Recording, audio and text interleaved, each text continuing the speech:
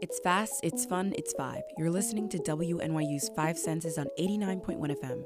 I'm your host, Nia Watson. Let's chat for a bit.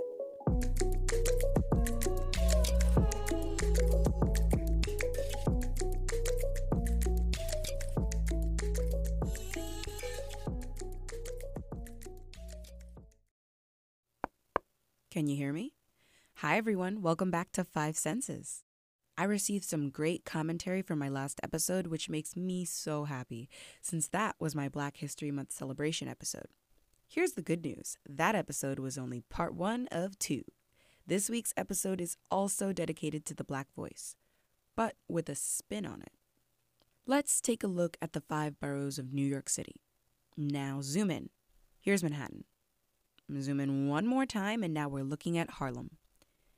And now let's rewind a full century to the sounds and the sights of the Harlem Renaissance.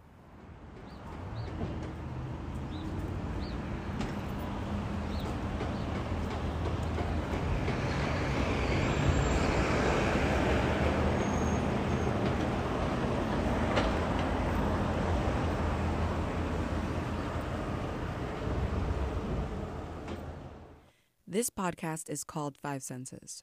So how did Harlem feel? Sound, taste, smell, appear? Today I'm going to be ranking some of many of my top 5 works of art from the Harlem Renaissance.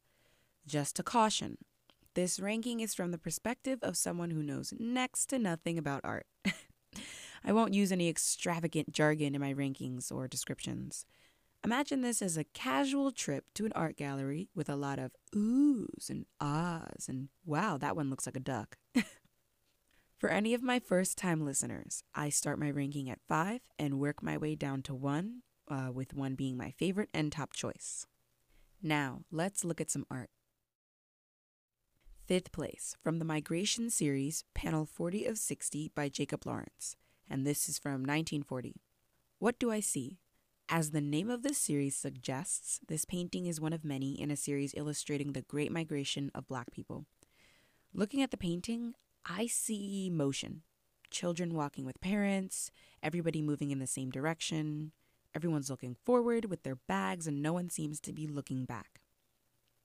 There's a lot of unknown too. Looking at the ground, I can't tell where the people are, but there's some sporadic patches of grass. There are colors in this painting, but not a lot of them and not very many shades of them. I see black, white, red, brown, yellow, green, and blue, but no variations. So what's my interpretation of this painting? I feel a lot of urgency coming out. Just looking at the body language, everyone is walking with a slight lean forward, which means they're trying to get where they need to go and get there fast. The one kid near the top seems to be turning his head to look at the others, and I don't know what this could mean, but maybe he's showing a sense of solidarity. Also, I feel like the lack of attention on the landscape forces me to really observe the people.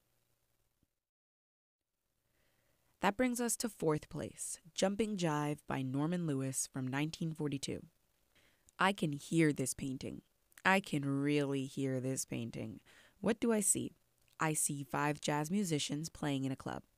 The proportions of everything is odd, though. Someone's hand is super large, someone's instrument is super small, but each musician looks different. I see a lot of shades of black, and I find that beautiful. So, going from left to right, the first musician is playing some sort of string instrument, maybe a violin. Then a musician playing the xylophone, next the saxophone, then the cello, and finally a drum set. I don't know how to explain this, but their body language makes me think that they're really into the music. Obviously, a musician should be into their music. The musician playing the cello is smiling, and everyone else seems really serious. Unlike the Migration piece, this one has 10 times more colors and shades. And so what's my interpretation? This is the type of image that I think of when I picture the Harlem Renaissance. A jazz club, a quintet, vibrant colors, and good music. And so that brings us to 3rd place, The Harp by Augusta Savage, and this is from 1939.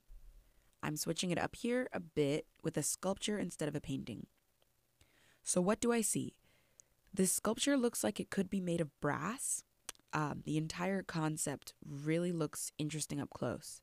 The long part of the harp that holds the strings, I don't know the proper term for this, but it looks like a human arm with a hand at the end. And then the strings, about 11, they're all black bodies with scores on the sides to resemble strings. The body itself is just a block, but the top is a black person's head. Also, the strings look like they're made of wood. And in the front part of the harp, it looks like there's a little black boy sitting. The really interesting part is that each head appears to be singing. Wow, they're all singing, but not joyfully. They look sad, and the little boy in front looks like he's in pain. So what's my interpretation? Now, I could be wrong, but I feel like Savage is trying to represent the transatlantic slave trade here. And what makes me think this is the singing black body, which could be maybe a reference to the Negro spirituals that could be heard from the body of slave ships. I really like how she made this into a harp, though, because it forces whoever's watching it to imagine hearing a beautiful song.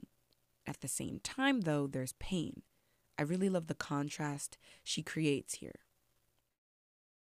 And now, second place, Looking Upward by James Lesesne Wells. I hope I pronounced his name correctly, and it's from 1928.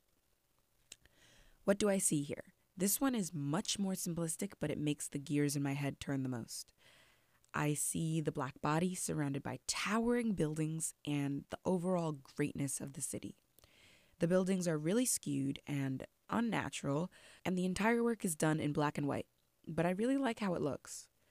The body appears to be looking off into one direction, holding a collection of buildings in another direction, and standing at the bottom with each knee pointed outwards. As simple as the colors and shapes are, there's a sense of confusion. And so what's my interpretation? I feel like Wells is trying to illustrate the big urban cave that New York can be, especially since it's literally the concrete jungle. It's easy to get lost in the motions when everything around you is moving so fast. The shape of the painting also looks as if it was torn from something else, adding to the effect of being lost or out of place. The body looking up seems to be optimistic, though, looking up into a bright future. When I was younger and I would visit New York with my family, my favorite thing to do was look up and see the buildings and the sky and the colors at night. When I came to NYU, I sat in Union Square a few times and did the same thing.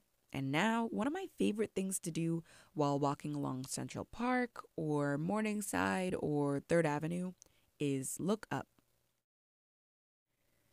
And now, the moment we have all been waiting for, my number one choice, my top and my favorite, Three Friends by William Johnson. And this is from 1945. By now, I feel like it's obvious that I really love simplistic works of art. What do I see? I see 3 black women, each a different shade of black, looking at something. Now, the colors of their outfits and their hats are bright. They're wearing patterns and there's different shapes. The first 2 ladies look pretty serious, and the third appears to be smiling. I really like this theme of someone smiling in each painting. And I don't see much dimension or shape with this painting, but I love the energy of the ladies. So what's my interpretation? I think these ladies might be on their way to an event. The hats look a little bit like church hats to me. I love the faces that they're making, and I love their eyes. It seems normal, but for me, it reminds me of my aunts. These are the faces I remember them making at family gatherings when someone would say something odd or crazy. I just imagine them whispering to each other about a cousin. Anyway, that is all for today. If there's anything y'all would like to hear me rank or talk about on my show, feel free to email me at nia@wnyu.org. That's nia@wnyu.org. I'm super excited to hear from you guys.